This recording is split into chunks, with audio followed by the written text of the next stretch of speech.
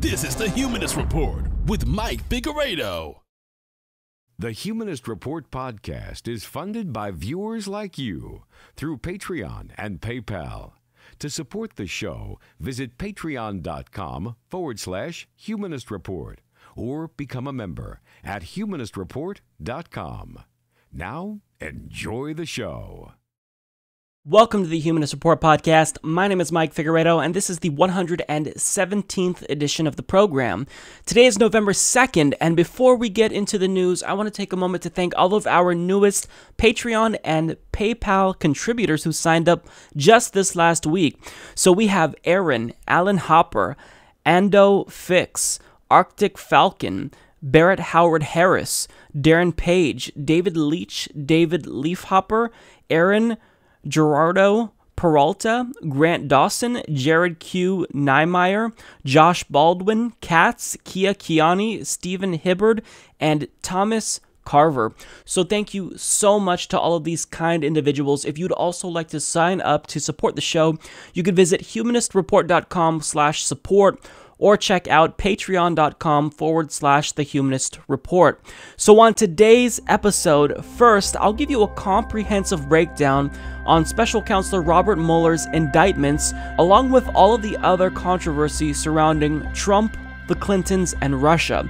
Now, it may not look too good for Trump right now, but I'll talk about how Pat Robertson is one individual that's at least on his side, and how he thinks Donald Trump should respond to Mueller's investigation. Also, Tom Perez is using Debbie Wasserman Schultz's tactics to rig primaries against progressive candidates. Tulsi Gabbard calls on the DNC to reform, and MSNBC's Joy Reid talked about last week's progressive purge from the DNC, and of course, she did a predictably horrible job. We'll also talk about how a new Harvard-Harris poll vindicates everything progressives have been saying. And when it comes to media bias, I'll provide you with an update to a Fox News segment I talked about last week, and we'll discuss how MSNBC is finally doing something that they should have done a long time ago. Also, Senate Republicans voted to make it harder for you to sue banks. And finally, in this episode, we'll talk about how the US government expanded its spy apparatus and just how many countries we're currently occupying. So all of these topics will be discussed in today's edition of the Humanist Report. Let's go ahead and jump right in, starting with the bombshell that is the Mueller indictments handed down on Monday. Hope you guys enjoy the show. After Robert Mueller announced his decision to indict Manafort, Gates, and Papadopoulos, Washington, D.C. was sent into complete and utter chaos. So we had the Donald Trump administration visibly shook from this announcement. We also had both sides of the aisle using the most hackiest arguments possible, which can basically be summarized as, you colluded with Russia. No, you colluded with Russia.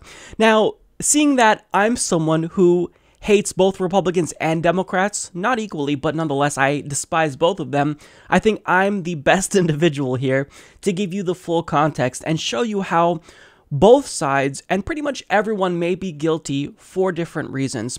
So first of all, we'll start with Robert Mueller's announcement on Monday. So according to Pete Williams and Adam Edelman of NBC News, they report that former Donald Trump campaign manager Paul Manafort and his longtime business associate Rick Gates were indicted by a federal grand jury on 12 charges, including conspiracy against the U.S., Special Counselor Robert Mueller's office announced Monday. Other charges against Manafort and Gates include money laundering, being an unregistered foreign agent, and 7 counts of failure to file reports of foreign bank and financial accounts. The indictment says that both men generated tens of millions of dollars as a result of their lobbying work for the Ukraine. They hid the payments from 2006 through 2016 by laundering the money through scores of U.S. and foreign corporations, partnerships, and banks, according to the charges. The indictment says that Manafort used his offshore accounts to directly wire payments for his personal expenses, which allowed him to avoid paying taxes on that income.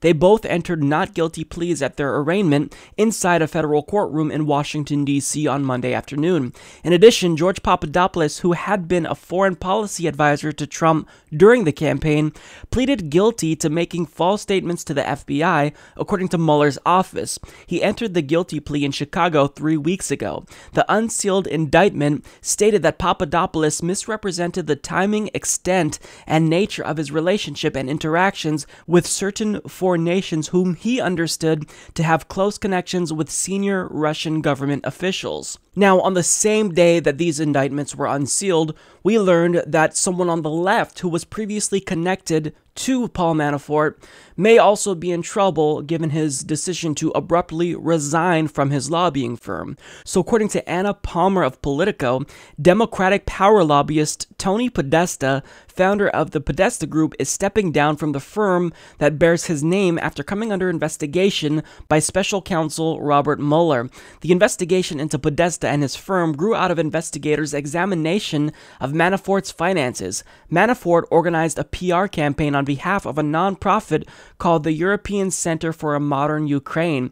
Podesta Group was one of several firms that were paid to do work on the PR campaign to promote Ukraine in the U.S. Podesta Group filed paperwork with the Justice Department in April stating that it had done work for the European Center for a Modern Ukraine that also benefited the same Ukrainian political party that Manafort once advised. Podesta Group said at the time it believed its client was a European think tank untethered to a political party. And yes, that is the Tony Podesta, who just so happens to be the brother of John Podesta, who was Hillary Clinton's campaign manager in 2016. Now, these indictments rattled a lot of corrupt politicians in Washington, but much to the chagrin of Democrats, they don't necessarily provide evidence that Donald Trump did in fact collude with the Russians to sway the election against Hillary Clinton, nor do they demonstrate that Russia actually did tip the scales against Hillary Clinton. However, wealthy, powerful people who were overtly corrupt that used their influence to personally enrich themselves may now be in trouble for their criminal behavior. Now, this is part of the reason why I actually approved of Democrats' desire for an independent investigation into Trump and Russia, in spite of the fact that it might just turn into a big witch hunt. Not because I wanted a McCarthyist red-baiting witch hunt, that's not what I wanted, but because I knew that there was a possibility that this type of corruption could be exposed in an independent investigation, and now I'm proven right by that. Now, I'm loving all of this right now because Robert Mueller is doing what others have previously failed to do: hold powerful people accountable when they actually commit crimes. Because previously, in the United States, it's always been the case that we live in this two-tier justice system where the poor actually get prosecuted when they commit crimes, but the wealthy and powerful, they get away with everything. But Robert Mueller is actually holding these crooks accountable. Now, of course, since Paul Manafort, Gates, Papadopoulos, they're all connected to Donald Trump, well, this obviously doesn't bode well for his administration. And it really makes him look bad, which is why there are now reports that are coming out which indicate that Donald Trump is fuming as he watches all of this unfold on cable TV. Now, the Washington Post reports that, unsurprisingly, Trump's anger Monday was visible to those who interacted with him, and the mood in the corridors of the White House was one of wariness and fear of the unknown.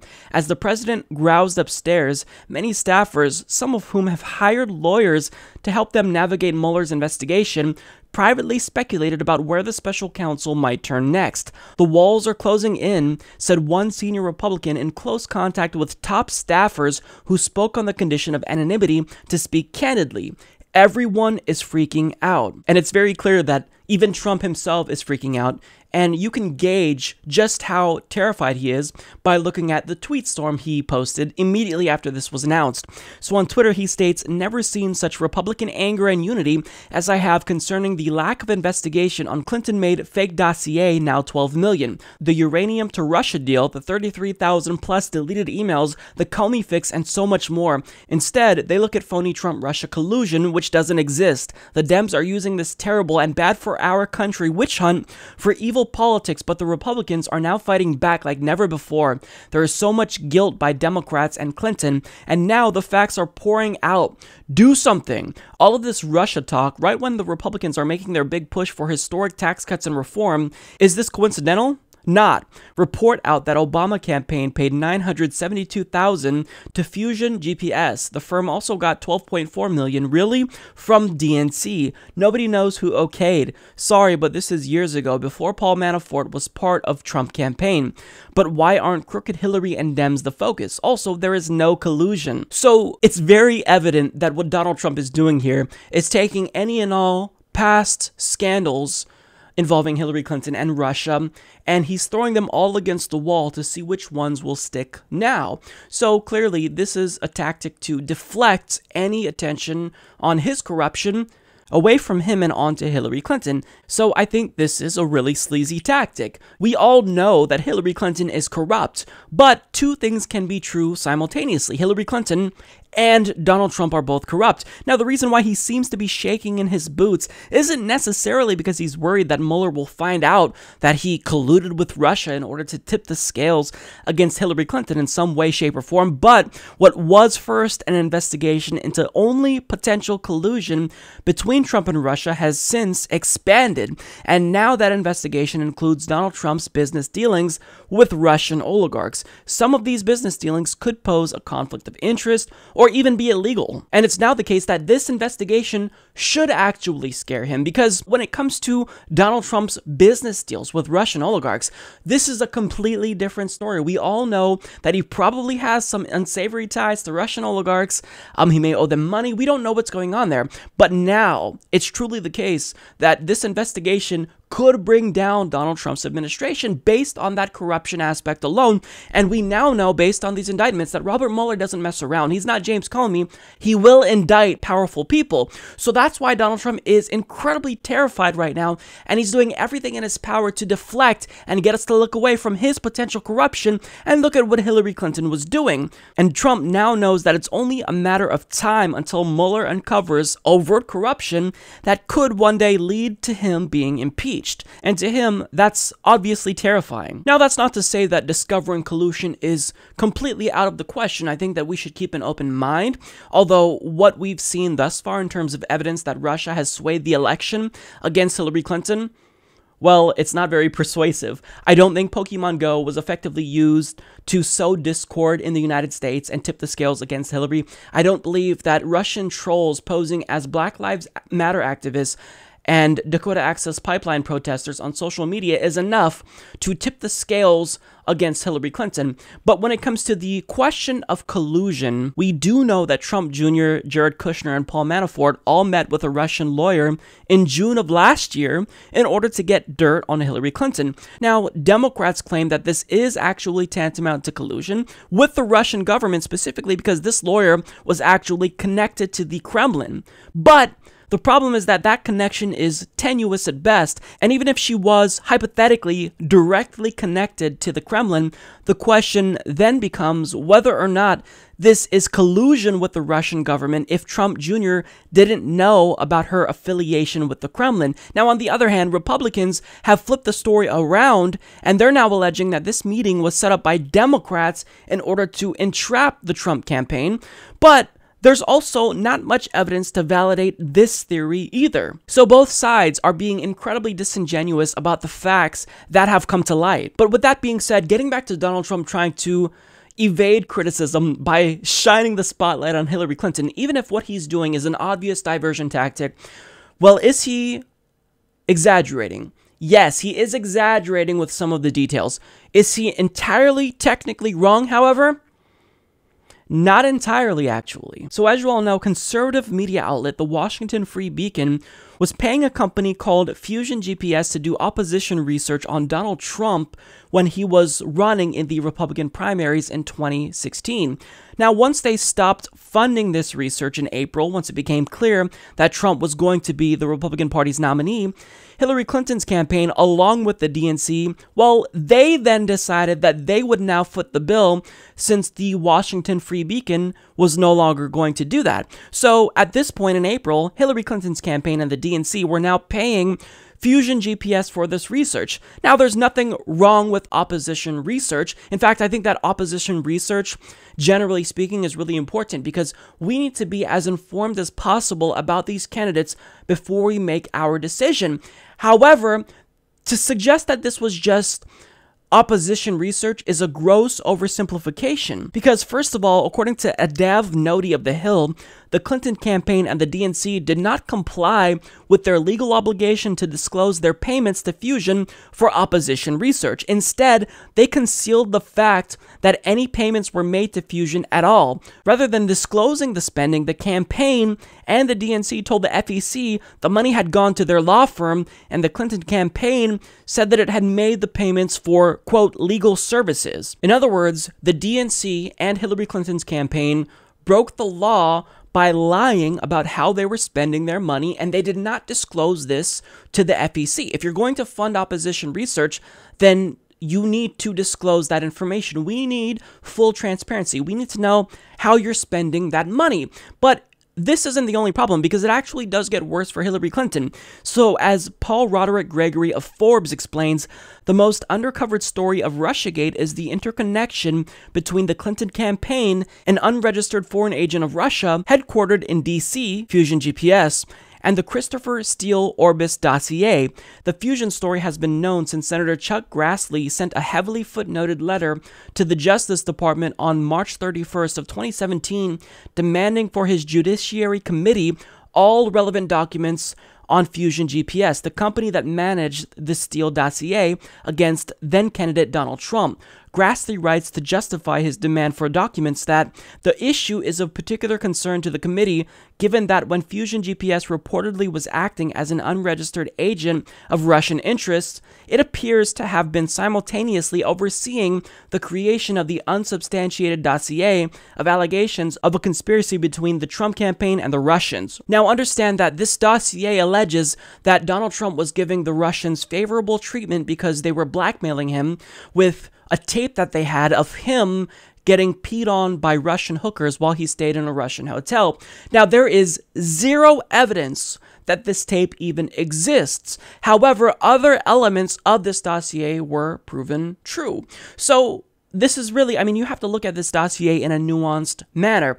Parts of it turned out to be true, parts of it false. Zero evidence, at least at this point. But what we do know is that the company Fusion GPS was an unregistered foreign agent, and this entire Trump-Russia kerfuffle was initially catalyzed by the idea that Donald Trump committed treason by working with a foreign government to sway the election, and now it seems as though the accusers, i.e. Hillary Clinton and the DNC, may be guilty of doing the same exact thing that they accused Donald Trump of doing. But another way that Donald Trump is trying to deflect criticism away from himself and onto Hillary Clinton is by bringing up the Uranium One deal. Now, is he entirely wrong here?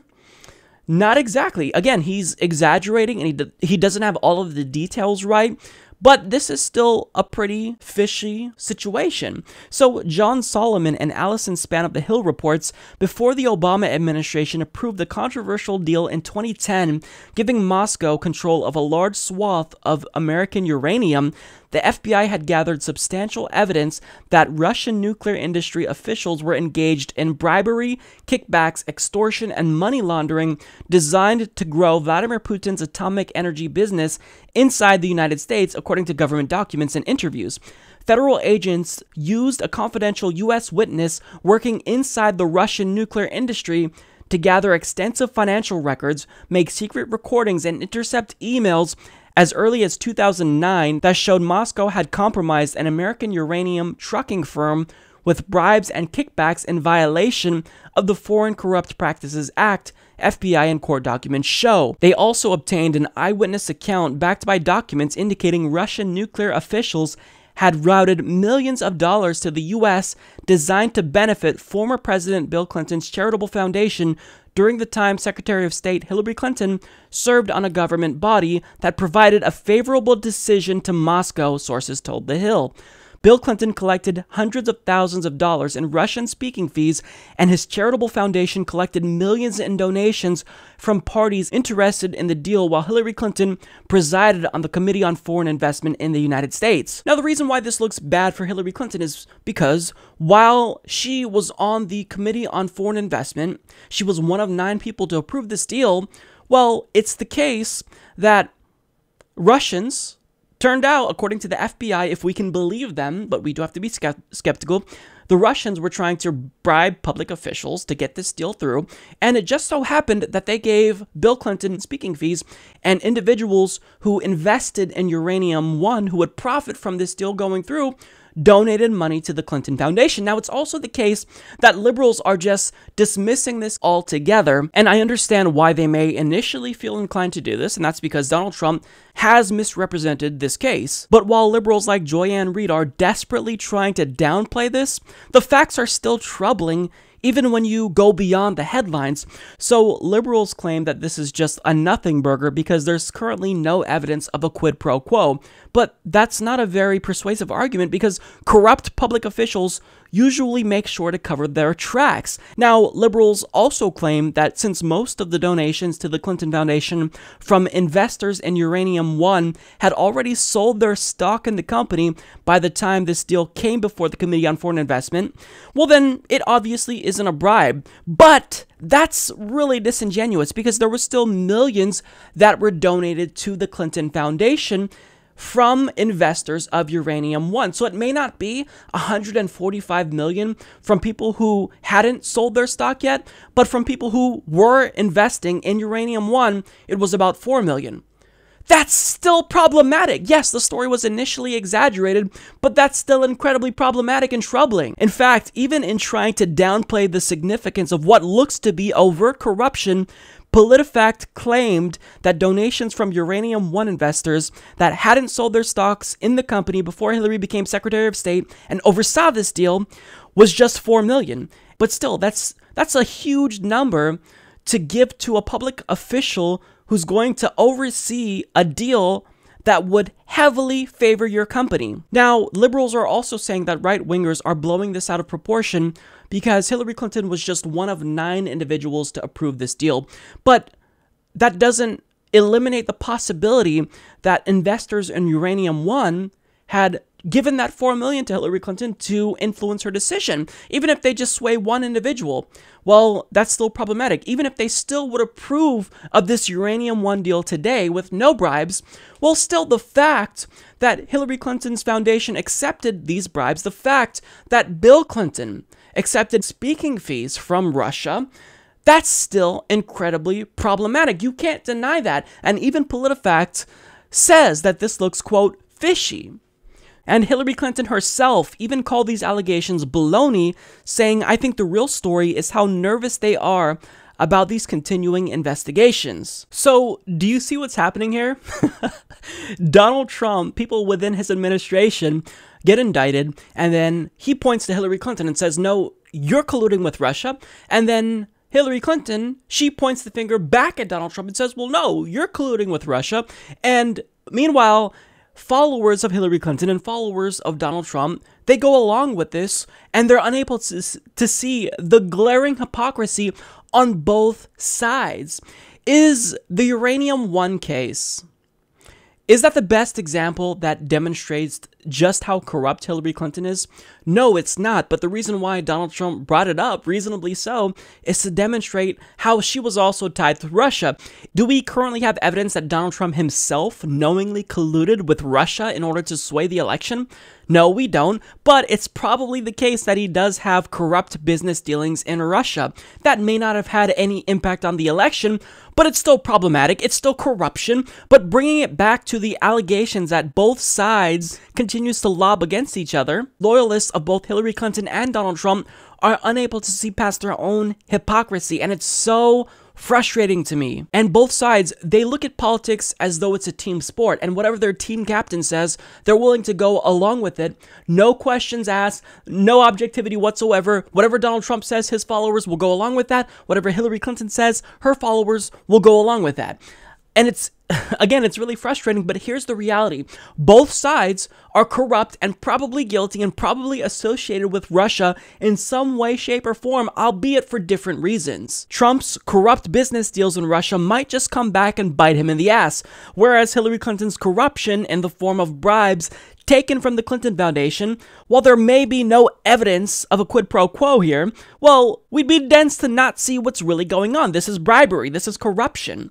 They're all liars, and both sides are just as willing to point the finger at the other to deflect from criticism that they're receiving. So as Mueller's investigation expands, because he did expand it to Tony Podesta's lobbying firm, as it expands, I hope that people on both sides have to eat their words, because this investigation now, it's really far-reaching. It's not just about Trump colluding with Russia to influence the election. This is now about corruption. This is now about Donald Trump being affiliated with corrupt Russian oligarchs. There is evidence that Hillary Clinton took bribes from Russian companies while she was voting on their behalf. Is she just one of 9 people on that committee that approved the Uranium One deal?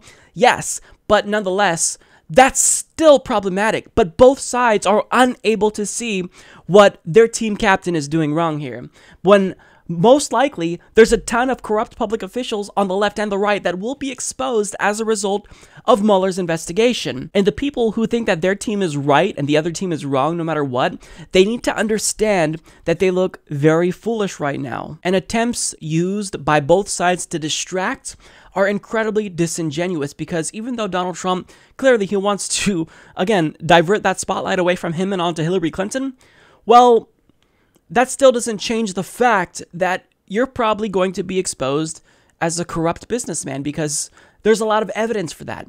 But in shining the spotlight on Hillary Clinton, yeah, she's going to be exposed as a corrupt Secretary of State. So there's a lot of evidence of corruption on both sides.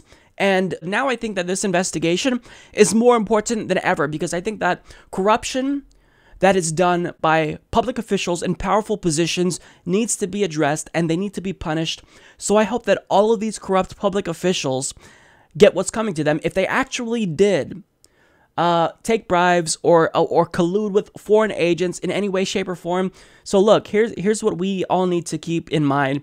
We have to be objective and try to see past our own biases that make it difficult to see what the other side is talking about here, because now I've seen evidence on both sides that they're all corrupt, but we also can't deny the fact that Donald Trump is the president. Hillary Clinton has no political power. She still influences the Democratic Party, but Donald Trump is currently the president. So someone who is currently overseeing policy, I think that their corruption is important. Hillary Clinton's corruption still needs to be addressed, but Donald Trump is currently in power. He's now legislating. He's influencing policy in a really substantial way. So I want to get to his corruption first. I don't care so much about what Hillary Clinton did in the past. We now see that there's a lot of corruption that went on that influenced her decisions, not just when she was Secretary of State, but while she was a senator. But that's in the past. And yes, let's address it, but Donald Trump is the president right now, so we need to make sure that we stop his corruption, because if we don't, then that could affect future policy decisions that he makes. So look, at the end of the day, this is a really complex and convoluted story. The details are very nuanced and difficult to understand, but realize that both sides are incredibly disingenuous, and we need to be extra careful and just accepting any and everything that one side says over the other. And also, I think it's funny that Fox News is not talking about this at all. They're covering emojis. So it's just mind-boggling to me, really, that we have so much, so much manipulation going on and deflection going on. Look, I hate to break it to you, but Washington, D.C. is a swamp. Hillary Clinton and Donald Trump are corrupt. Trump's deflections doesn't change the fact that he's corrupt. Hillary's deflections doesn't change the fact that she's corrupt. But this investigation is particularly important as it pertains to Trump because he's the president. I want to make sure that Donald Trump is not doing the bidding of any government, of any business that he had ties with while he was a businessman. And that's all I'll say about this. So if you tuned into cable news last week, then you would have had no idea that Tom Perez and the DNC purged progressives and anyone who wasn't loyal to him or the party establishment. But one individual in the mainstream media decided to talk about the DNC's purge of progressives. Surprisingly, that individual is Joy Reid on MSNBC, host of AM Joy. Now, if you're wondering whether or not she's going to provide us with an accurate representation of what happened, You're horribly mistaken, or you don't know about Joy Reid. She's been on my radar because she is one of the most disingenuous pundits. She smears progressives and Bernie Sanders supporters. She misrepresents facts, and she never gives us an accurate representation of stories pertaining to Democratic Party infighting, and she always does propaganda on behalf of the Democratic Party establishment. So in this first clip here, she speaks with one of her guests about what actually happened during this event wherein Tom Perez did in fact decide to purge progressives. So right now, Democrats should be coming together to plot their strategy for the 2018 midterms, their next chance to take back the levers of power in Congress and potentially, maybe even, I don't know, impeach Donald Trump. Instead, they're fighting each other. News from last week's DNC meeting in Las Vegas centered around a squabble over who would sit on key committees within the DNC, with some claiming the DNC was purging supporters of Bernie Sanders and others claiming that Bernie supporters were trying to undermine women of color. So what gives? This sort of dust up at the organizing meeting, what was supposed to be a positive sort of organizing meeting for Democrats, wound up centering around who was getting purged, Bernie Sanders or black women. What happened? That meeting and that organizing meeting sort of is an example of what's going on with Democratic politics all across the country, is that there are multiple factions or groups within the party, right? And this is, both the Democratic Party and the Republican Party, right? Everybody, there are multiple groups that you have to keep happy. But particularly for the Democratic Party, it has a large communication and branding issue. There's the Democratic Party, the infrastructure, and then there's Democratic Party, the party, and the Democrats. And here at this meeting, you had this perception, right, that the Democratic Party was leaving on, at the expense of women of color, right, and going forward with another agenda and going forward with other people who may not be Democrats, actually, and following down this agenda, right? And so, even though that wasn't true, at least to give credit to the current chairman at this time, that wasn't, he wasn't trying to do that. Right? His slate included women of color, but the perception got out, right? And so because of that, you already had a problem with women of color and with the base of the party not believing that the party has their values or has their back, and we'll talk about later how that also plays out in different states. And so when you don't have a communication infrastructure, when you don't have trust, right, between the communities or the base that you are supposed to represent, it's easy for those things to take legs. So that clip was borderline incoherent because it almost seemed as though they were both speaking in riddles because they wanted to smear progressives, but they didn't want it to be overt. So they had something they wanted to say, but they kind of circled around it and tap danced around it. But after watching that segment multiple times and trying to extrapolate what they were actually saying, it seems very clear that Joy Reid's guest implied that at this meeting, there was this perception that the Democratic Party was trying to appease Bernie supporters, who aren't even Democrats, of course, they had to bring that up, at the expense of women of color, which is the party's true base. Now, even though Tom Perez himself isn't guilty of this, according to them, there's still this overall sense that the DNC is bending over backwards to appease the Bernie wing of the party, and they're doing this to the detriment of women of color. Now, the problem with this is that it's a complete misrepresentation of the events that unfolded last week. That's not what happened at all. The DNC is not trying to appease Bernie supporters. They were the ones purged from the party, remember? And the alleged attempt to, quote, ouster women of color from the DNC was a story that was probably fabricated by a DNC insider in order to make it seem as though Bernie supporters were just racist and against women of color being on the DNC after they called on Donna Brazile to be removed from the Rules Committee. So either Joy Reid's guest here was lying, or she was just uninformed. And being a host, you have a responsibility to call out misinformation. So you allowed her to lie or mislead viewers without checking her. So Joy Reid is just as guilty as her guest here, because that's not what happened at all. The DNC is not doing anything to appease progressives. They are trying to put up a barrier to prevent progressives from getting power within the DNC. And also, they're shutting off progressive challengers access to NGP van. So to say that the DNC is trying to appease progressives at all is wrong, but to say that they're trying to appease progressives to the detriment of women of color is even more wrong. And I love how at the beginning of the clip here, Joy Reid talks about how, the party should be, they should not be fighting right now. They should be focusing on 2018. She acts as though she's above the fray, but she's one of the main contributors to Democratic Party infighting because she arbitrarily smears Bernie Sanders and his supporters. How many Twitter rants have I covered of her where she just makes up lies about Bernie Sanders? A lot. So Joy Reid she's being incredibly disingenuous here, and she brought on that guest probably because she knew the guest would do exactly what she wanted her to do: propaganda for the Democratic Party establishment and the DNC. Now, the whole segment wasn't over yet because there was another guest that Joy Reid called on to diagnose the issue and tell us really why the left is divided, and it didn't get any better. In fact, I think that with this analysis here, it got much worse. Can we just focus on this thing, go back to this thing about the DNC? Can we go up 30,000 feet? 2 men of color run the DNC. And there was an effort to purge 3 women of color from the DNC. At what level was that smart? I mean, that's the kind of thing where I just, as a progressive Southern gay male, want to slam my head up against the wall and go, who thought of that? Who thought that was a good idea?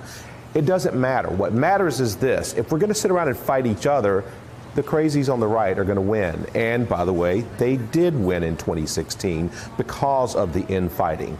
I was asking some folks this morning, people that have been around in politics as long as I have, some even longer. And I said, is this nothing more than just a rehashing of 2016, of the Bernie versus Hillary thing? And they all said, no, I think it is. I think that the fact of the matter is that you have the left of the left pissed off that they didn't get their candidate. I get that. I understand that. But when you don't win, then you don't get to name the people. When you don't win, then your ideas didn't win. And so last time I checked, Hillary Clinton won the nomination. She did not win the White House. And if we would like to win in 2018 and we would like to win in 2020, I would suggest Democrats stop this inane infighting and learn that it doesn't matter who's the most progressive.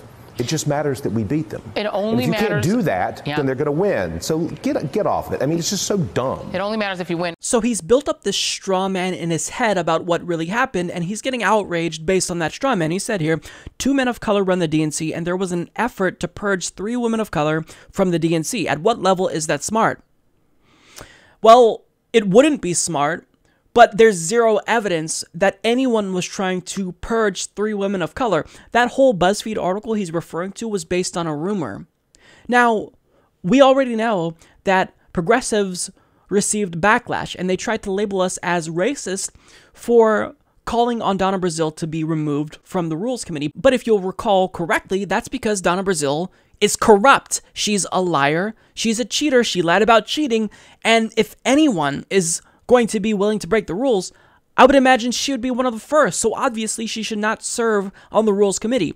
That is a substantive reason to oppose her. It has nothing to do with her gender or ethnicity or race. And he also said other things that were problematic. He states here, I think the fact of the matter is that you have the left of the left pissed off that they didn't get their candidate, and I understand that. So he's patting us on the head to sympathize with us in a really condescending way. But when you don't win, then you don't get to name the people. If you didn't win, then your ideas didn't win. And so last time I checked, Hillary Clinton won the nomination. Right, but did she win the nomination fair and square? Because last time I checked, it was our ideas, progressive ideas, that were actually winning when you look at public opinion polls.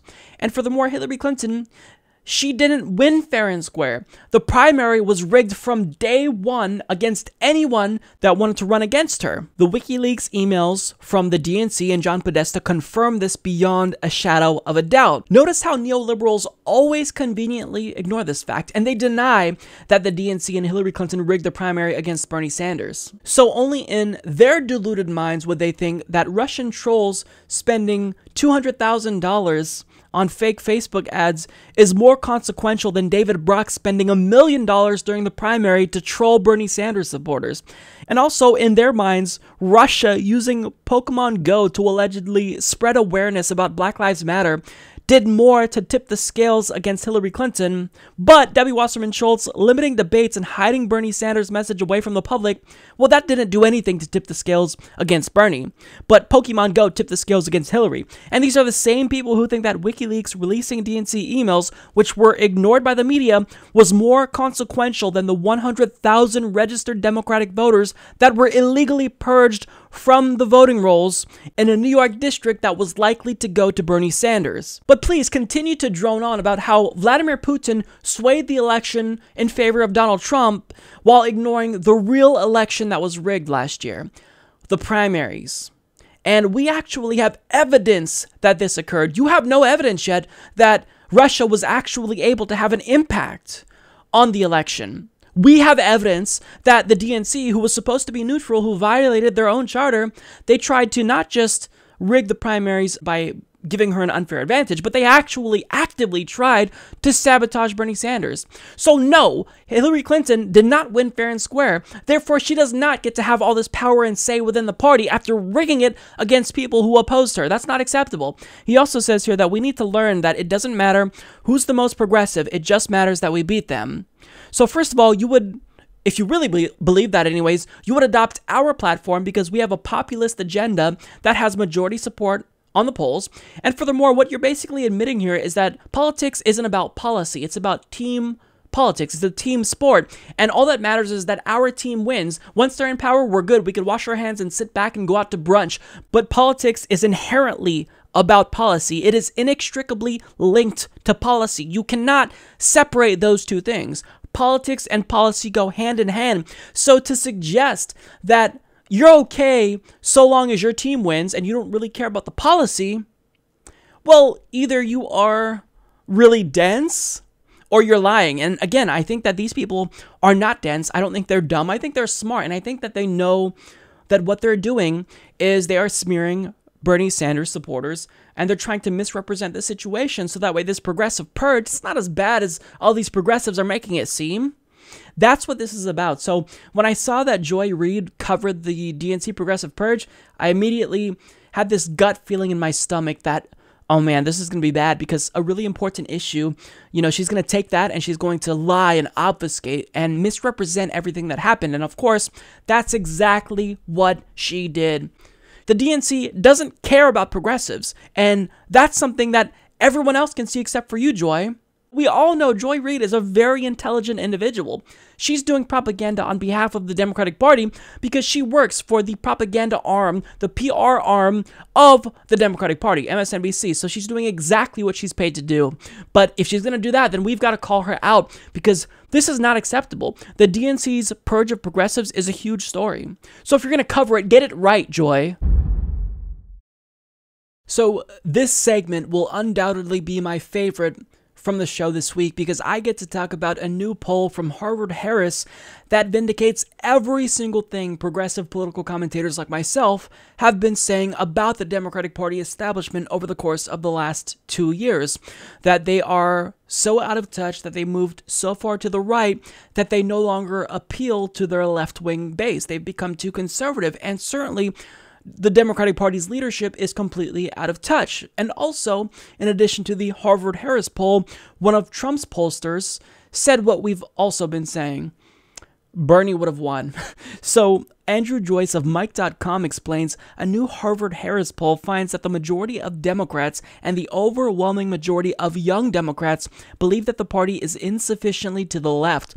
52% of Democrats polled say that they support movements within the Democratic Party to take it even further to the left and oppose the current Democratic leaders. The strongest support for moving the party left came from young Democrats, with 69% of Democrats ages 18 to 34 saying they support those left movements. The poll also found that Socialist Senator Bernie Sanders continues his streak as the country's most popular politician, with the highest favorables of any candidate among all respondents, as well as among key subsets including African Americans, Hispanic people, and young people.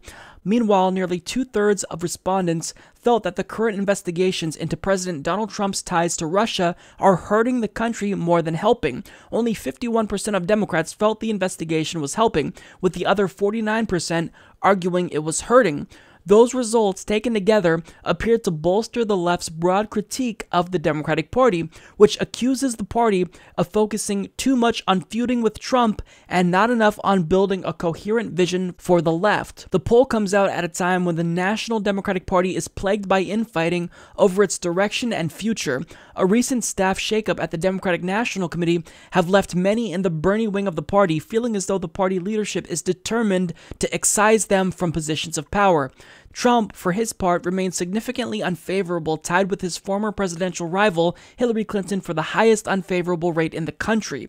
But Trump's net favorable rating is actually higher than Clinton's, as well as several other high-profile politicians, including Paul Ryan, Mitch McConnell, and Nancy Pelosi.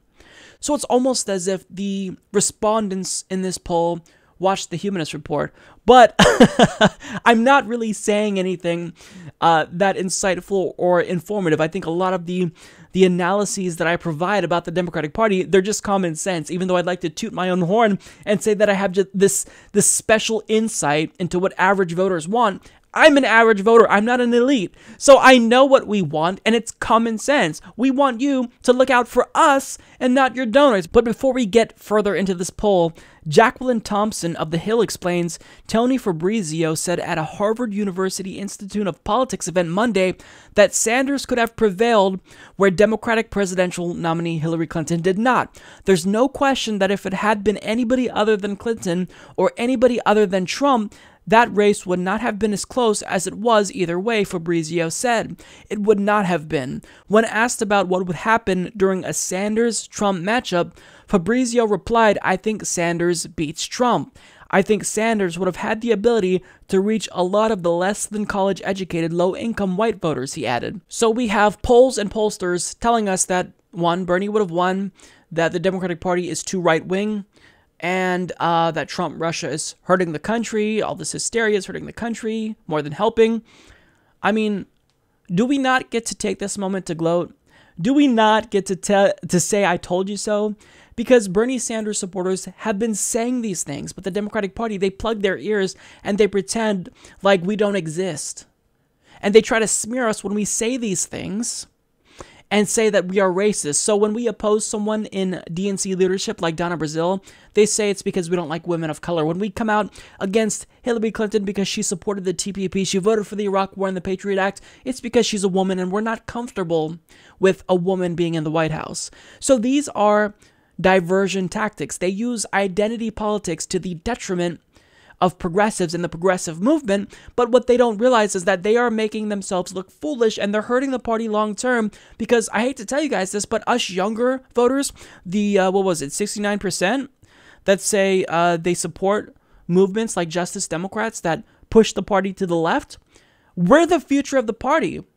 We're going to take over one day, whether you like it or not. And all you are doing in purging progressives and shutting off progressive challenges and their access to NGP van, all you're doing is delaying the inevitable at this point, because these polls show that what we're saying, it resonates with voters. And I love how they also vindicate us when it comes to what we've been saying about Bernie Sanders. What do we hear from Joy Reid?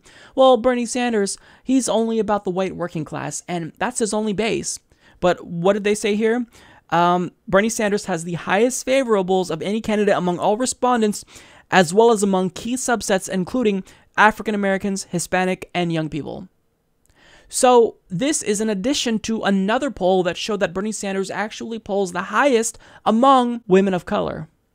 So everything that the Democratic Party establishment has been saying to you has been wrong. Anything these overpaid Democratic strategists and consultants have been saying has been wrong. So in trying to shut us out of the party, all you are doing is hurting yourselves. Yes, it is the case that currently you're hurting progressives. You're making it more likely that Republicans will win and that Donald Trump will defeat a Democratic primary challenger or a Democratic nominee in 2020.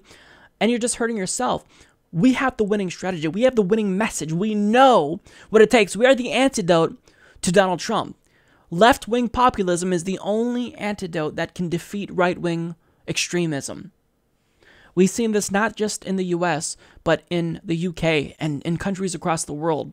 There's a reason why we see a lot of Bernie Sanders type figures popping up in other countries as a response to economic austerity, as a response to a right-wing extremist demagogue like Donald Trump.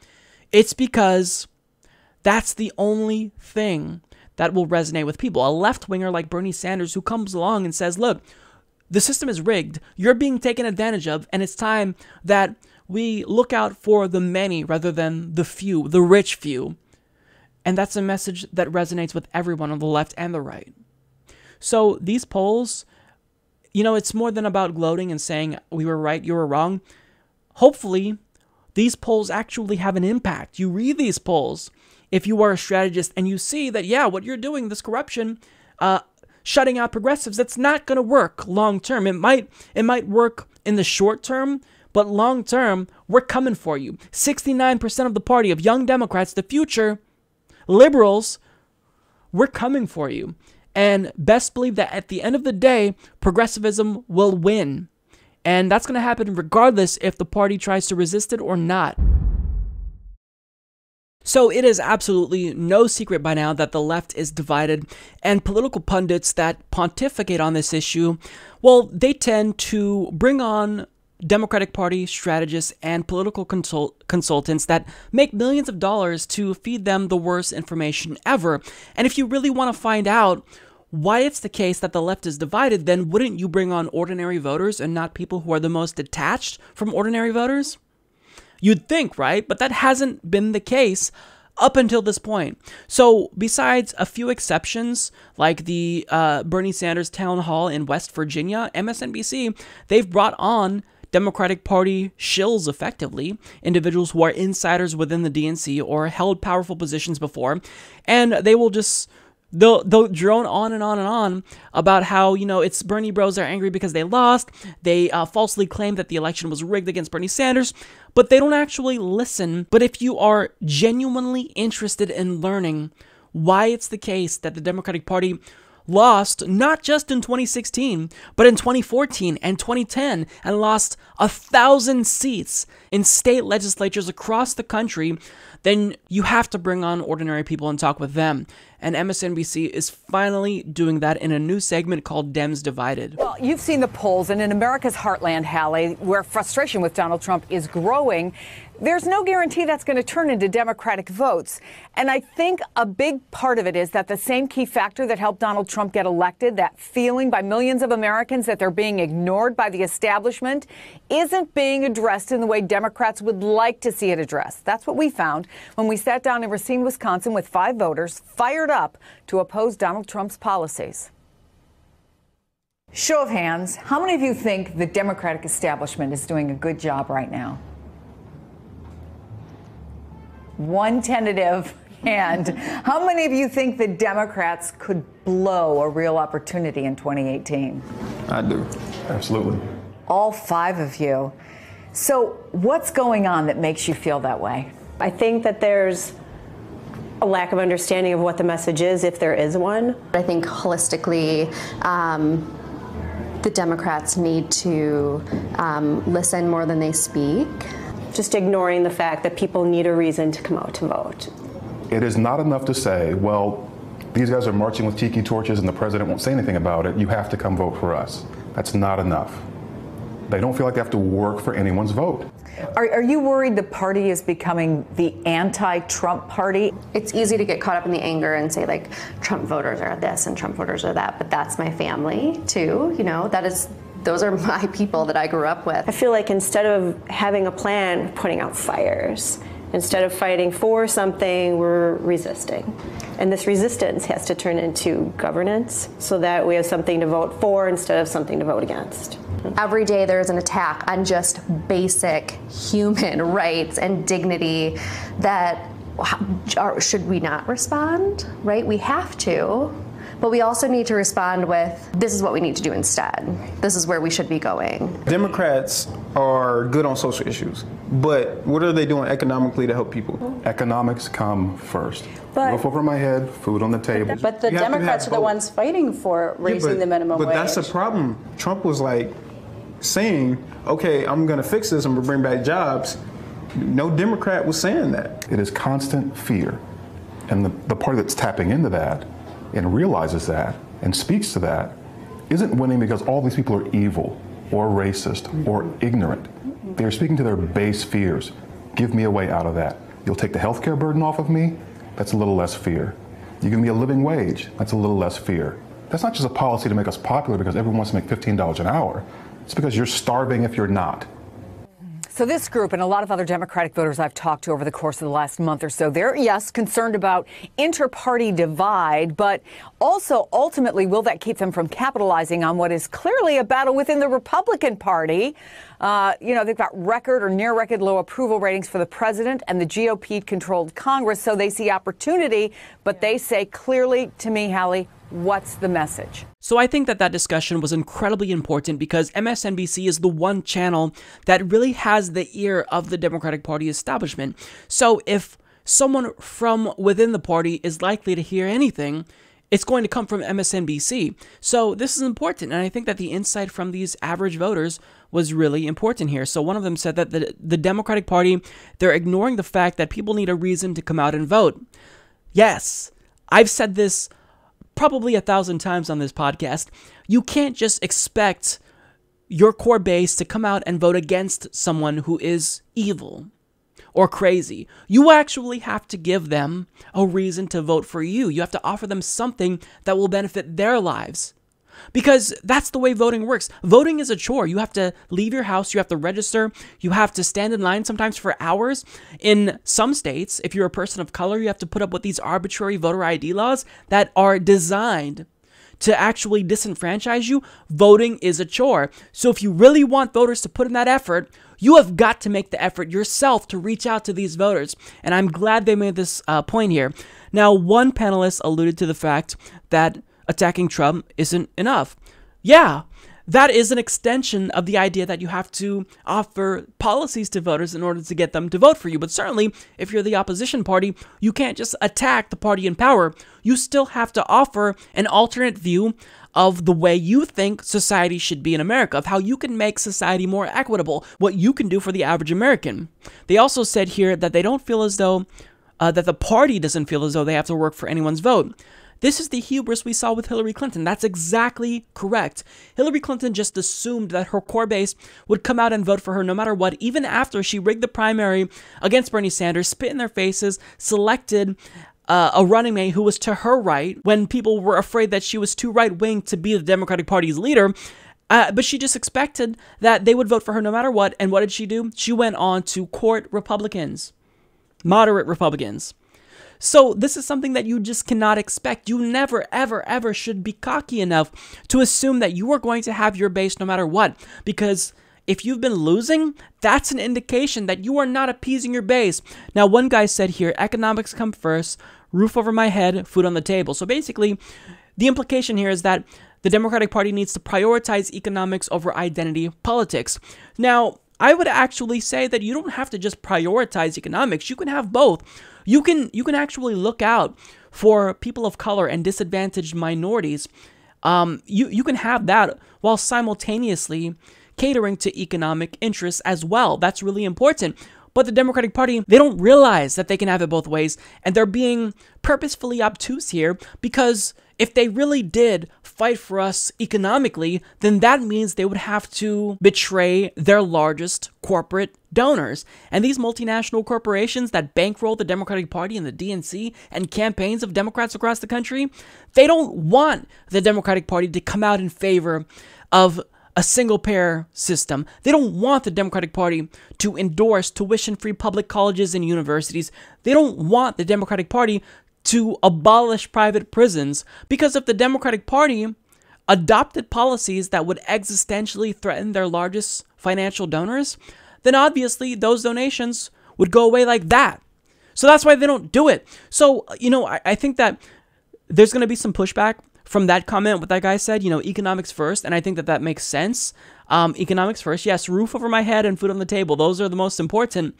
But the Democratic Party, the only reason why they specifically cater to identity politics and overuse identity politics to the detriment of economic issues when they don't have to, is because this is the only area where they can actually be progressive. It's cheap. It's lazy. Society has changed. Culture has evolved in this country. We're all more socially liberal in this country. Even young Republicans, they support the legalization of marijuana. They support gay marriage. So it's really easy to come out in favor of social justice, but it's difficult if you're bought off to come out in favor of economic issues. So getting back to this panel here, the overall utility in this panel is so fundamentally important. I cannot stress this enough. So whoever greenlit this segment, Dems Divided, kudos to that person, because this is what MSNBC should have done the day after Hillary Clinton lost. The day after. Because you cannot continue to question why it's the case that the Democratic Party and the left in general is so divided if you're not going to talk to normal people. I hate to break it to you, but these political consultants and Democratic Party strategists in Washington, D.C., they're in the same bubble as the Democratic Party's elites and leaders. And these are the same people who led the party to ruin. Because if you're a Democratic Party strategist, if you were a strategist prior to 2016 and you're still a strategist in 2017, you should have been fired, because after losing to Donald Trump, which is a cakewalk, you should have been fired. You're not a strategist because you're not strategic, and whatever strategy you have certainly isn't conducive to electoral success. So this is a really great idea, and I hope that MSNBC actually continues with this segment, because this is something that is necessary. The party has got to be introspective if they ever want to win another election again. Now that the Republican Party is in charge of all branches of government, they are now giving the same banks whose reckless behavior crashed the economy in 2008 even more autonomy. They're empowering them to do the same exact thing, but what the Republicans are doing now is they're taking it a step further. And the Republican Party is now making it more difficult for us to seek legal recourse against these crooks. So according to Jim Pazangera of the Los Angeles Times, he reports that the Senate voted Tuesday night to kill a controversial rule that would have allowed Americans to file class action lawsuits against banks instead of being forced in many cases into private arbitration. The move by the Senate followed a similar action by the House in July to rescind the rule. President Trump is expected to sign the repeal legislation, providing a major victory for the financial industry. Vice President Mike Pence cast the deciding vote after the Senate tied 50-50. All but two Republicans, John Kennedy of Louisiana and Lindsey Graham of South Carolina, voted to repeal the rule. No Democrats or independents supported the move. The determinations of an arbitrator are binding, and consumer advocates say most decisions favor the company. The private proceedings also allow banks to deal with individual problems quietly rather than address widespread abuses. George Slover, Senior Policy Counsel for Consumers Union, said the vote means that big financial companies can lock the courthouse doors and prevent consumers who've been mistreated from joining together to seek the relief they deserve under the law. Democrats cited the Wells Fargo case and the recent massive data breach at credit reporting company Equifax as proof that the new Consumer Financial Protection Bureau rule was needed to protect consumers from abuses. For years, Wells Fargo used arbitration clauses to block lawsuits from customers who alleged that unauthorized accounts had been opened in their names. Ultimately, the bank estimated that as many as 3.5 million such accounts were opened. Equifax has been criticized for initially making consumers give up their right to sue if they wanted to take advantage of the company's offer of free credit monitoring and identity theft protection after the breach. Equifax later backtracked on that requirement after a public uproar. Now, can anybody guess why the Republican Party wants to give the big banks even more power than they already have? You just have to follow the money. The Republican Party, they no longer even hide the fact that they have been bought off by the big banks on Wall Street. They don't even hide it. They just brazenly legislate in favor of these big banks and make it less difficult for us to sue them when it comes to these class action lawsuits. Now, the reason why they don't like class action lawsuits is because, one, well, these raise a lot of attention. These have the tendency to attract media coverage. And two, well, when they are subjected to private arbitration, well, it's going to most likely go in their favor. So all of this is just the Republicans rigging the entire system against the many in favor of the few. It is sheer corruption, and there's no other explanation as to why they would vociferously campaign for something as egregious as this, because this rule is important. And, I mean, for Mike Pence to come and cast a tie-breaking vote, it just shows how corrupt the Republican Party is, and they don't even care about that corruption, because clearly, anytime you have the vice president coming to the Senate to break a tie, that's going to draw attention to the issue, and you'd think they wouldn't want to be so conspicuous in their corruption, but the Republican Party, they don't give a damn. They are shameless in their corruption, and this just shows that they don't care about you. They care about their donors' interests, and if you are one of the individuals that continue to vote for this corporate sellout party, then, you played yourself. Congratulations, you played yourself.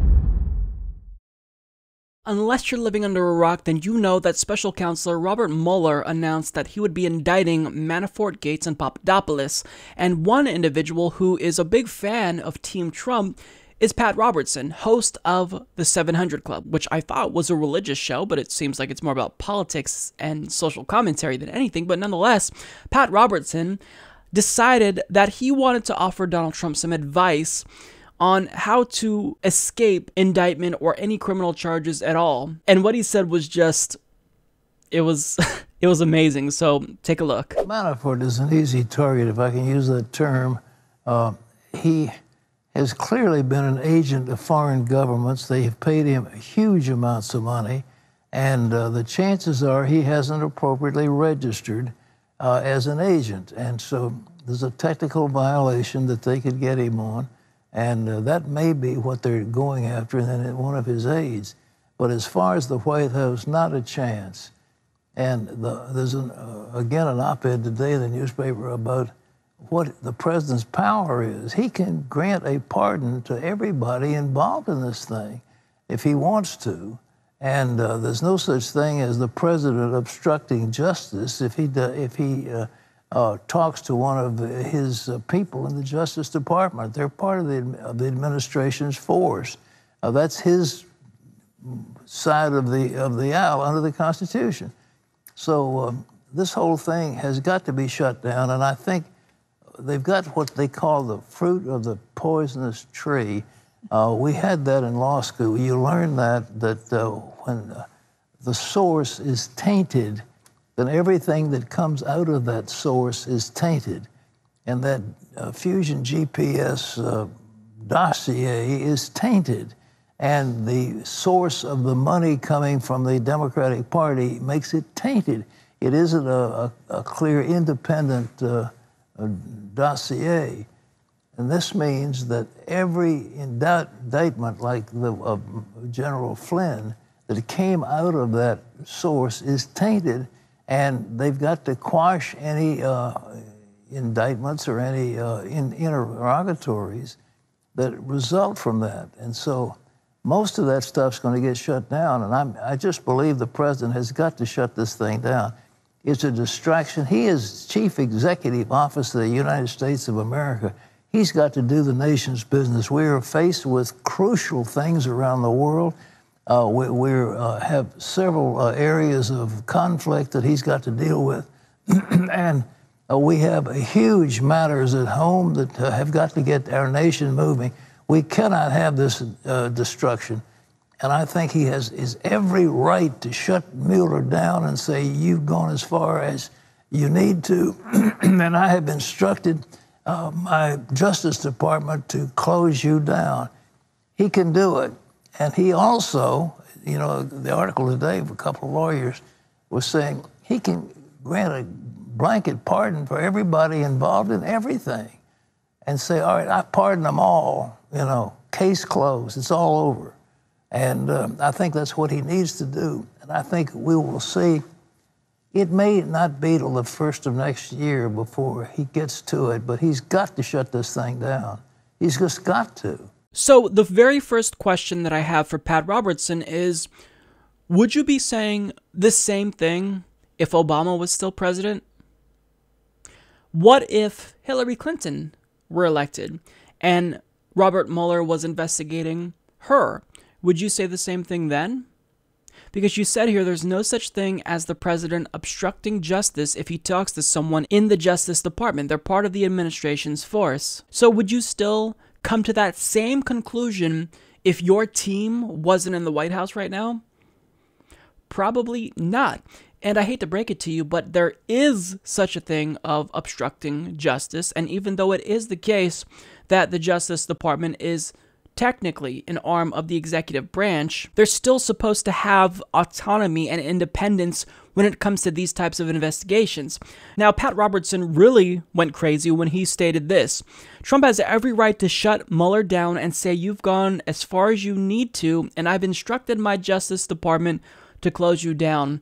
And Trump can issue a blanket pardon on everyone and say, I pardon them all, case closed, it's all over, and I think that's what he needs to do. So you are tacitly endorsing the idea that powerful people who are overtly corrupt, like Paul Manafort, overt corruption, that they should get away with crimes? Is that what you're honestly saying? So what if it's the case that Michael Flynn is also guilty and Donald Trump is guilty with corrupt business dealings? You're saying that powerful people should be allowed to get away with committing crimes while the peasants get locked up? Is that what you're really saying?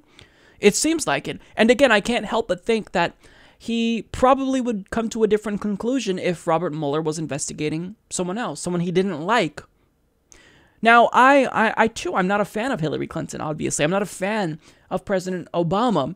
But if there was evidence that they committed corruption, you know damn well that Pat Robertson would be all on board with that investigation. And there are some elements of the Trump-Russia investigation that do appear to be a witch hunt. It's no secret that the Democratic Party has resorted to red baiting. They become neo-McCarthyists, and that is a problem.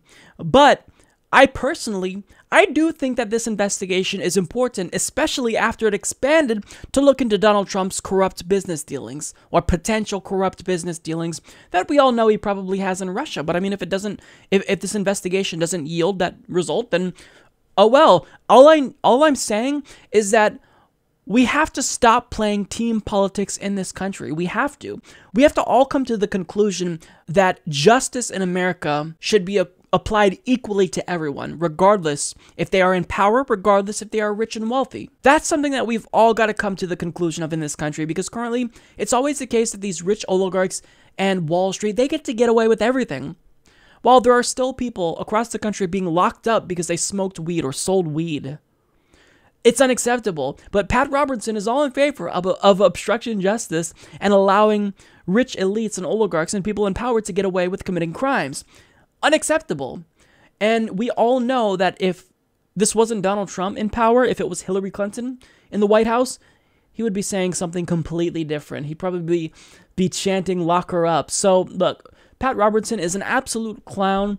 Nobody takes him seriously, but I still think it's important to at least showcase what he's saying, because even though he is a lunatic, this loyalty, this blind loyalty, this partisan hackery that we see from Pat Robertson, this is the cult-like level of worship we see from Donald Trump and his supporters. And to be fair, it's not just Donald Trump, it's also Hillary Clinton and whatnot. But I think it's important that we call out these people and let them know that their biases, it's making them look completely foolish. I think this is the perfect example of blind loyalty and how you completely lose your sense of objectivity to play team politics and, help your team win and the other team lose. And it's dumb. I can't not make fun of him. He is a real life troll. So if you've watched this show in the past, then you know that I often talk about how the United States is technically at war with multiple countries simultaneously.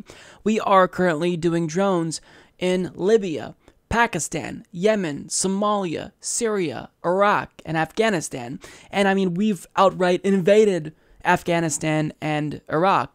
So we are at war with multiple countries, but unbeknownst to a lot of us, we're actually occupying a lot more countries than many of us even knew about.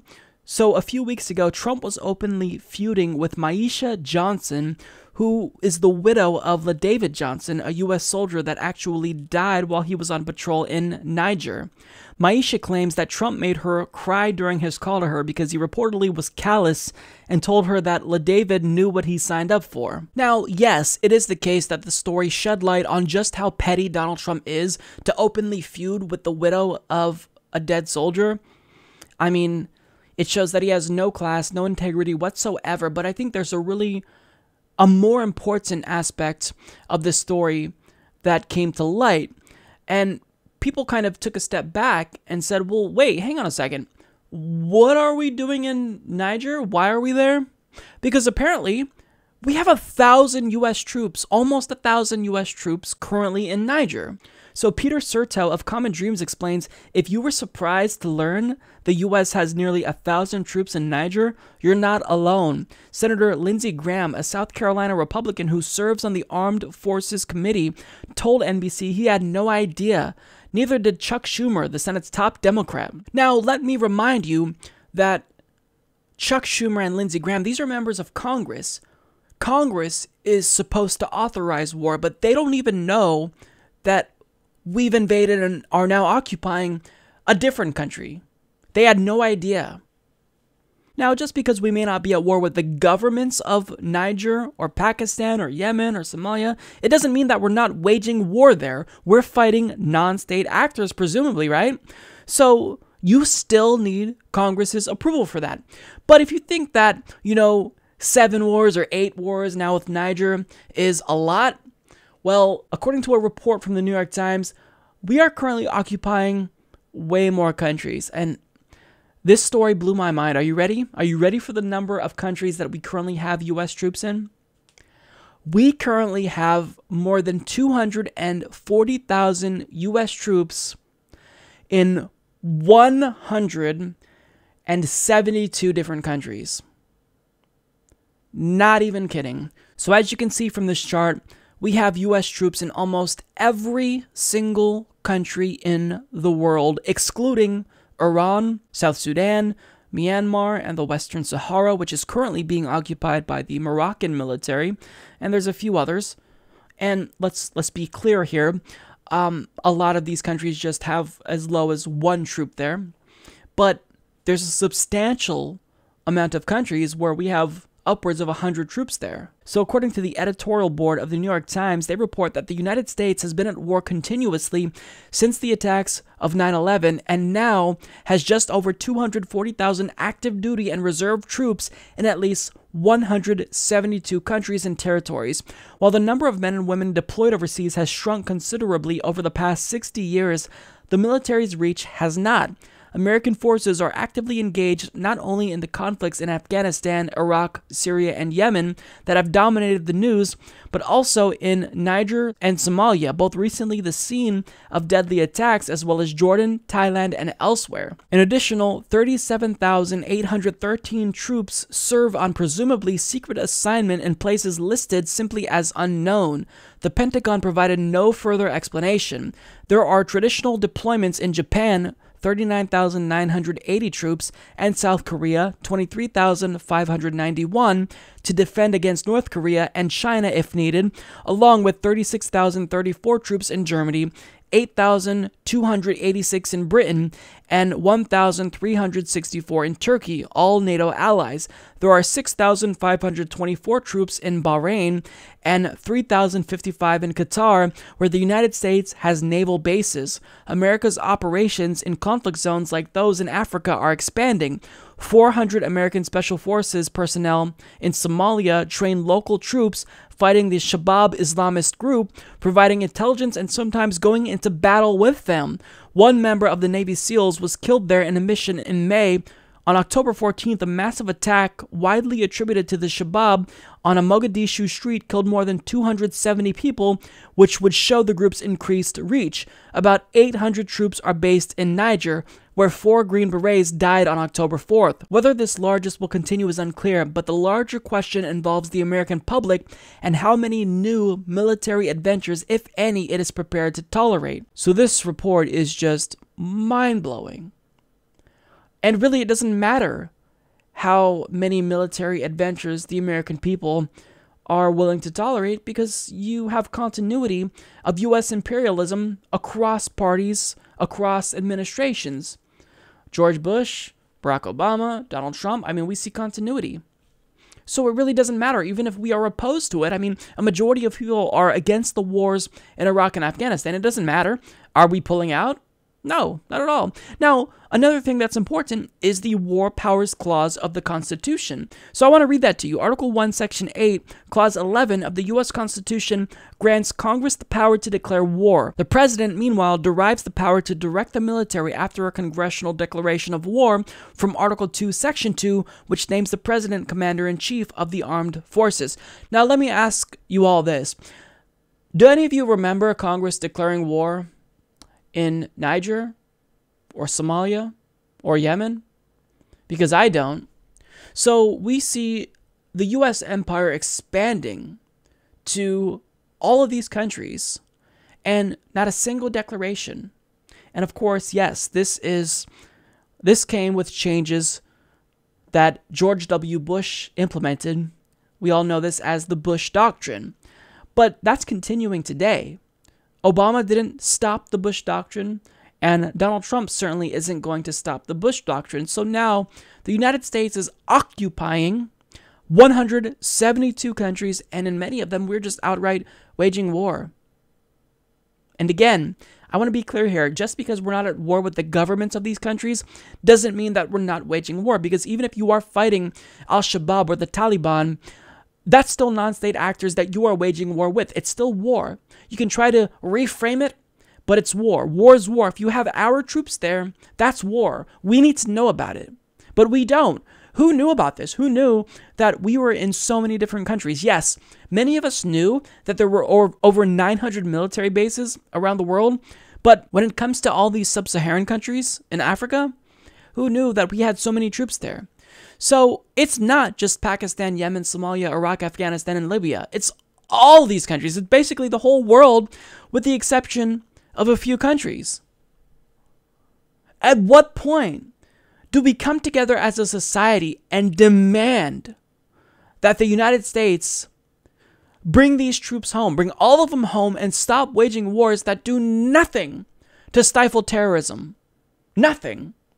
The war on terror has been a complete and utter failure, just like the war on drugs, but we are continuing them because it's a business. In the United States of America, war is a business. To the U.S. empire, we make money. We prop up the military-industrial complex because this is how we try to stimulate the economy and create jobs. Well, how about this? Why don't we direct that money elsewhere so people don't have to die? I don't know how this isn't just, taking up 100% of the time on mainstream media news outlets. I don't get it. This is huge. This is absolutely unacceptable. While cable news is currently obsessing over Trump-Russia and the Mueller indictments, there's some really significant stories that are getting basically zero attention. And one of them is that the U.S. government just expanded its spy apparatus. So according to Dustin Voles of Business Insider in conjunction with Reuters, he reports the U.S. government has broadened an interpretation of which citizens can be subject to physical or digital surveillance to include homegrown violent extremists, according to official documents seen by Reuters. The change last year to a Department of Defense manual on procedures governing its intelligence activities was made possible by a decades-old presidential executive order bypassing congressional and court review. The new manual, released in August of 2016, now permits the collection of information about Americans for counterintelligence purposes when no specific connection to foreign terrorists has been established, according to training slides created last year by the Air Force Office of Special Investigations. The slides list the shooting attacks in San Bernardino, California in December 2015 and Orlando, Florida in June 2016 as examples that would fall under the homegrown violent extremist category.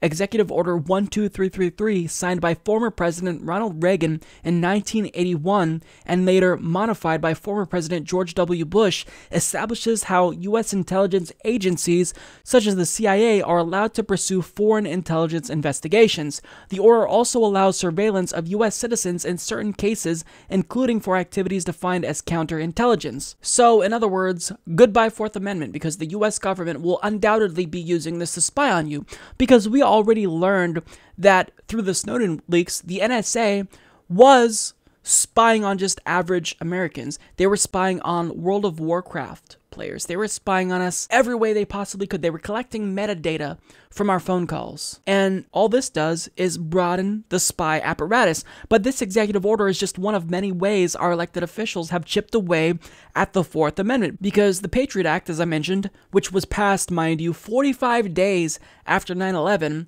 made it much easier for the government to spy on ordinary citizens without warrants. So we have executive orders that make it easier for the government to spy on us because, look, they've already violated that trust. We know that they're not just going to use this to spy on homegrown terrorists, but they're also going to use this to just spy on ordinary Americans. So it's executive orders that expand the spy apparatus, but it's also legislation like the Patriot Act that do the same thing. Now, thankfully, there is a bipartisan effort being spearheaded by Ron Wyden and Rand Paul to rein in the government's surveillance powers. So according to Reuters, them, along with 12 other senators, introduced legislation that would require the NSA to obtain a warrant for queries on data on Americans under an internet surveillance program. The surveillance program, classified details of which were exposed in 2013 by former NSA contractor Edward Snowden, also incidentally scoops up communications of Americans, including if they communicate with a foreign target living overseas.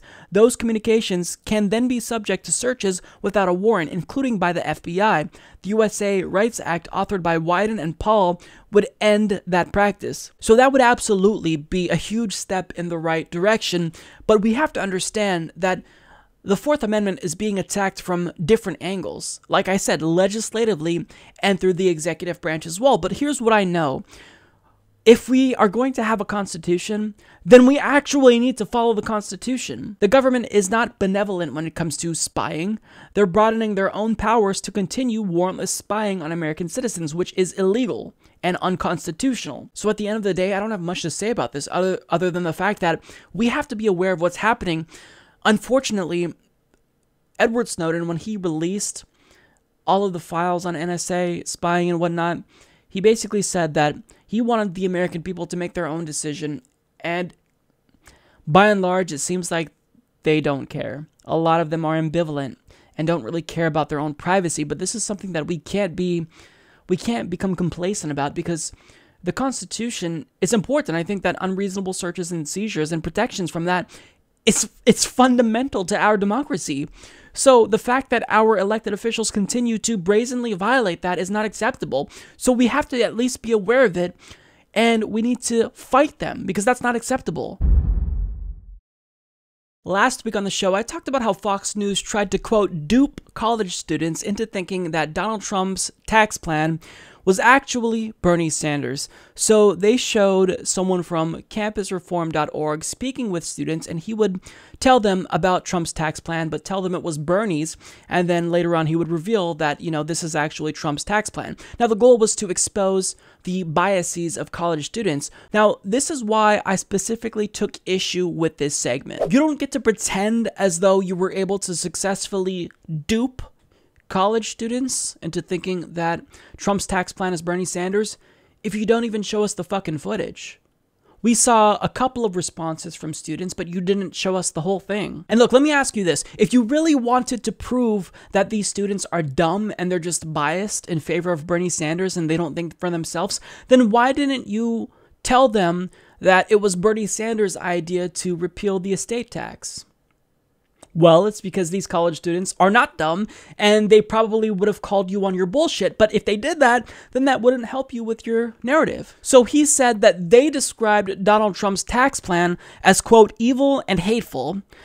But you just showed us the clip. They didn't call it evil and hateful. So apparently, the actual video made its way to Facebook, and we were able to see all of the questions in its entirety. Donald Trump released his new tax plan, which was immediately shot down by his political opponents on the left. But what would those same people think if they were told that that tax plan was actually Bernie Sanders' plan? Today we're at George Washington University in Washington, D.C. to find out. What were your thoughts on Trump's tax plan when you saw it? It's better for the upper class than anyone else. Pretty much horrible for the middle class, especially the lower class. I mean, not ideal. It's probably not the most efficient nor beneficial to the general populace. Pretty negative. I feel the same. Yeah. So Bernie Sanders came out with his plan. Some people call it the compassionate alternative. So we're getting opinions on Bernie's plan. First, one of Bernie Sanders' plans is to enhance the child tax credit, which is tax money given back to families when they have children. What do you think of that? Positive or negative? Positive. All right. Same. I was a social worker, so I understand how important tax credits like that are. Parents that have children go through a lot, and I think giving back money to them really, in turn, helps the children. I think that's great. I think that's positive, definitely.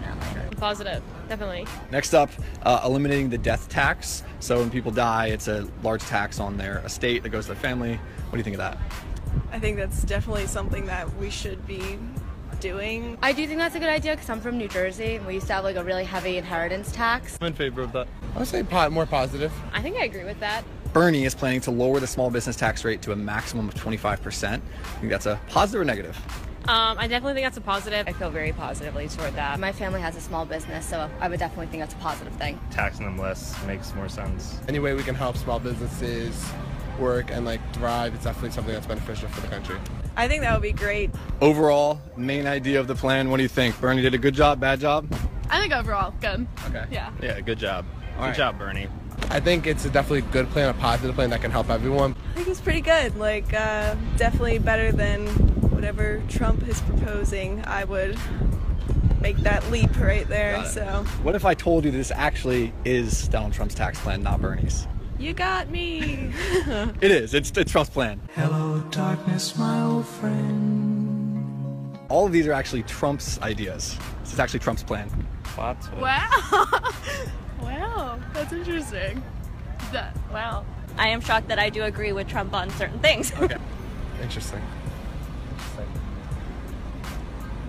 I'm definitely happily surprised that it sounds a lot better than I would have expected it to. I would have imagined he would be a little more stupid than that. Okay. So, but it's not a stupid plan? No, I don't think so. I think if you said it was Trump, at least for many people, it would be more opposition to it just because it was Trump. It could be a policy of giving me ice cream, but if it's Trump, I'd be like, what's in that ice cream? I definitely think there's an initial bias. I mean, I've done it myself. I'll just hear the word Trump and I'm like, ugh. I definitely think that's something to need to be looked over. People, once they hear Trump or Republican, they become oh, they suck no matter what. I think people definitely hear the name and start to think things automatically. And also because a lot of people just go to the same news sources, the same media, it makes it tough to get other points of views. So the reason why I showed you the full clip there is because I don't necessarily care that I'm proven right or wrong. I just care that people have all the information to make their own decision about a particular segment. Now, I do share my insight, and yes, it is based on my own biases against Fox News, but what matters is that you are given the accurate portrayal of events. Now, Fox News, they didn't actually portray this clip accurately at all. But first of all, I will say that it is still the case that that interviewer lied about how the students described Trump's tax plan because he said that they said it was hateful and evil. Again, that's still not the case. So if you do have additional footage of that, you have to show it to us. Now, second of all, contrary to what I initially assumed, he did ask the students about the estate tax. And it turns out I was incredibly wrong. I imbued these students with way too much confidence because apparently they were able to be duped effectively into thinking that Bernie Sanders did support the repeal of the estate tax. And this is problematic because it does seem as though these students are blindly following Bernie Sanders while not actually being familiar with his more important policy positions. Am I excited that these students are enthusiastic about Bernie Sanders specifically? Absolutely, because they're right to assume that Bernie Sanders is looking out for them.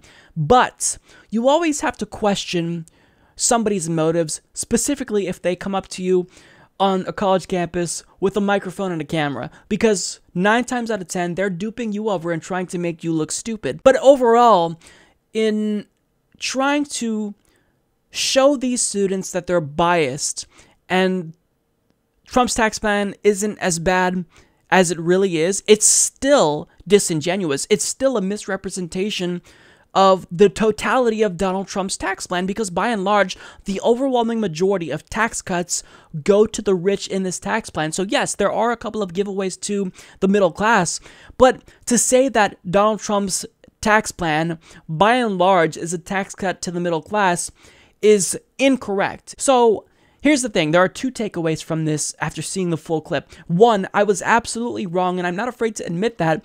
I was too confident that these students wouldn't know the specifics about policy. While I'm glad that they do know, generally speaking, that Donald Trump's tax plan is bad, I'm disappointed that they don't know the specifics.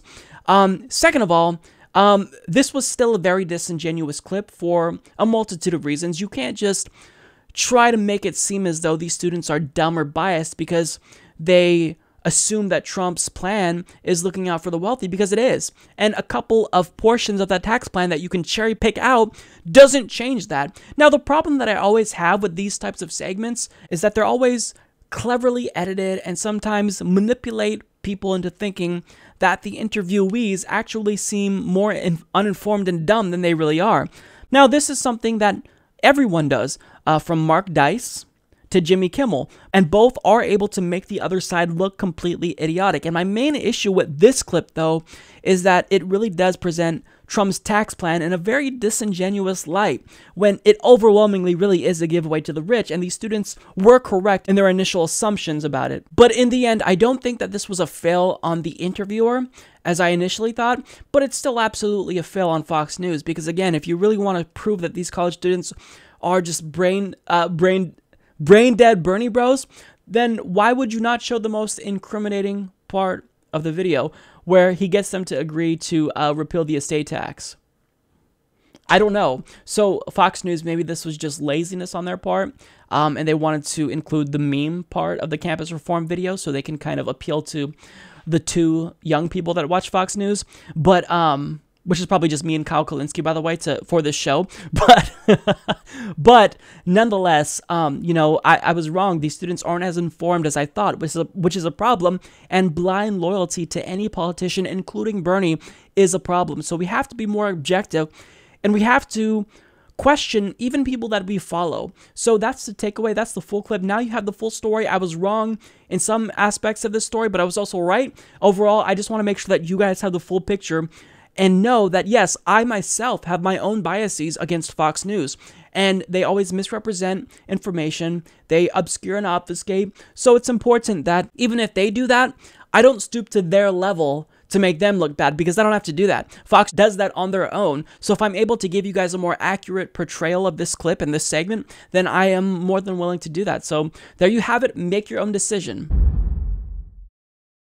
Last week on the show, we dedicated a substantial portion of the episode to the DNC's progressive purge, and this week, we actually got a really big ally speak up on our behalf. Tulsi Gabbard, who is continuing to prove that she's one of the few people in Congress that actually cares about the people. Last year's presidential primary revealed deep divides within the Democratic Party that went far beyond substantive issue differences. Now, I wish I could sit here and say that things have gotten better, but it's just not true. Recently, the DNC chair, claiming diversity, removed a number of people from the party's executive committee, including Jim Zogby, the only Arab American, while allowing lobbyists and consultants to keep their positions. So what did those who were removed have in common? They either supported Bernie Sanders in the 2016 primary, supported Keith Ellison for DNC chair, or both. So the DNC's move to cast out those who just haven't fallen in line with the establishment and who are actually demanding real reforms is destined for failure. We must make sure that our voices are heard now as we fight for a new path forward that's more inclusive and that actually strengthens our democracy. It doesn't matter who supported Hillary and who supported Bernie. It's long past time to end the counterproductive infighting and name-calling. What we're talking about here is fighting for an open, inclusive, transparent Democratic Party that best represents and serves the people. We need to get rid of the undemocratic system of superdelegates who literally have the power to swing an election, making up 1/3 of the votes any candidate needs to secure the nomination. We must enact open or same-day registration in Democratic primaries to make it easier and actually encourage voter engagement rather than making it more difficult. We must put people over profits and progress over special interests. Now, we can't do this if you've got just a few power brokers making deals in a back room. We can't do this with a closed process or with superdelegates that can swing an election. Your support, our voices right now, are critical. Join me by clicking on the link below to sign our petition to reform the DNC. So I will include a link to that petition in the description box. Please sign it, and sign this petition in particular because Tulsi Gabbard, she's able to draw a lot of attention to this issue, so there's most likely going to be more signatures on her petition than any other change.org petition, for example. So I think it's really important that we sign this petition and get the most names, basically consolidate all of our names onto one petition. Now, she addressed everything I wanted her to address, basically. There's one thing I wish she would have touched on, and that is Tom Perez appointing Donna Brazile to the Rules Committee, but what she said was great. She talked about the DNC purge of progressives. She talked about the need to get rid of superdelegates entirely.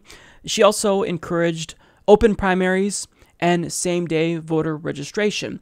So this is something that is absolutely crucial going forward, because if we actually want to have a thriving democracy, we should remove all barriers to voting. Anything that makes voting more difficult should be eliminated. And closed primaries, they do just that.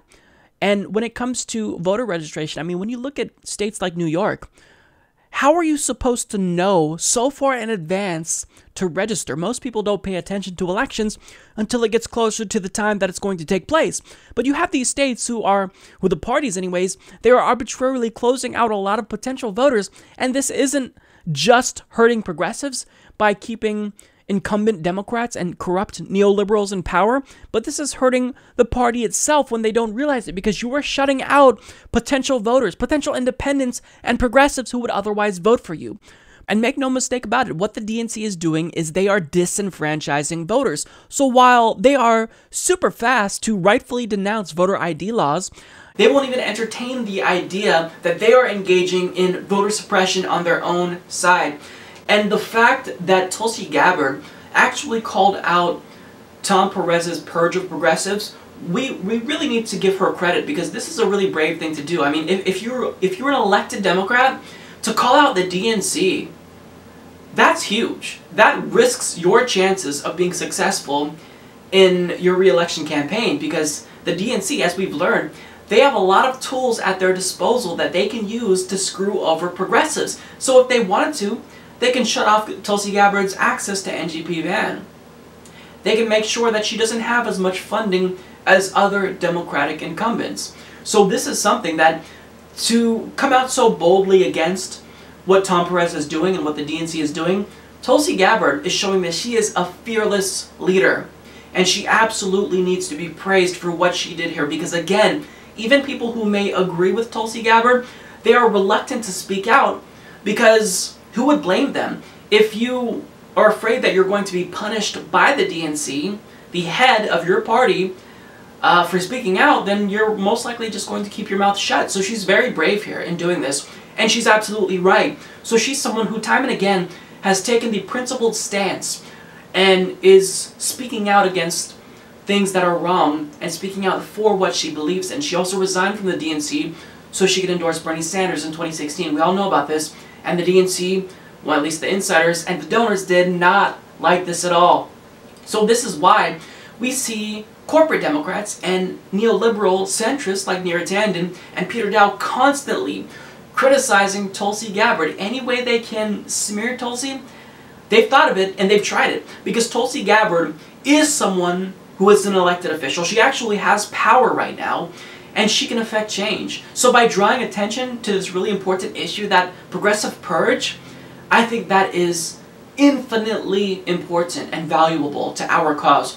So thank you so much to Tulsi Gabbard. Please sign her petition. Well, that is all that I've got for you guys today on this edition of the Humanist Report. As usual, I want to send a special thank you and shout out to all of our PayPal and Patreon contributors, because you guys are crucial to the show's existence, and you also help us to expand and thrive. So thank you all so much. We could not do this show without you, and I really mean that. So I really appreciate everything that you do. We had other stories I wasn't able to get to. A court partially strikes down Donald Trump's ban on transgender soldiers serving in the military. So that's great news. There's a lot of stories. It's always difficult to narrow it down, but hopefully you guys were able to see the value in the stories I chose to cover, because there's a lot. There's a lot, you know, there's so much. So if I could somehow clone myself and talk about every single news story, I would. But yeah, hopefully you guys will not stop with this show. You'll continue the search for news and truth. So I'll see you guys next week. Before I start rambling, have a great week.